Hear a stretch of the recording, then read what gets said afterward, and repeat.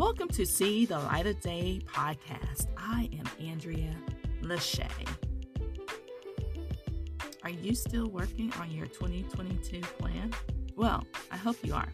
As you work on your 2022 plan, the key thing is to write down your steps. Your steps should be clear, measurable, attainable, relevant, and time-bound.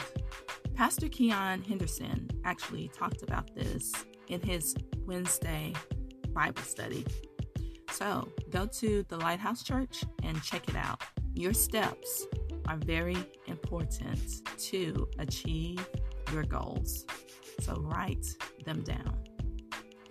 This is See the Light of Day podcast. I am Andrea Lachey. Remember to love God, love yourself, and love others. Peace and love.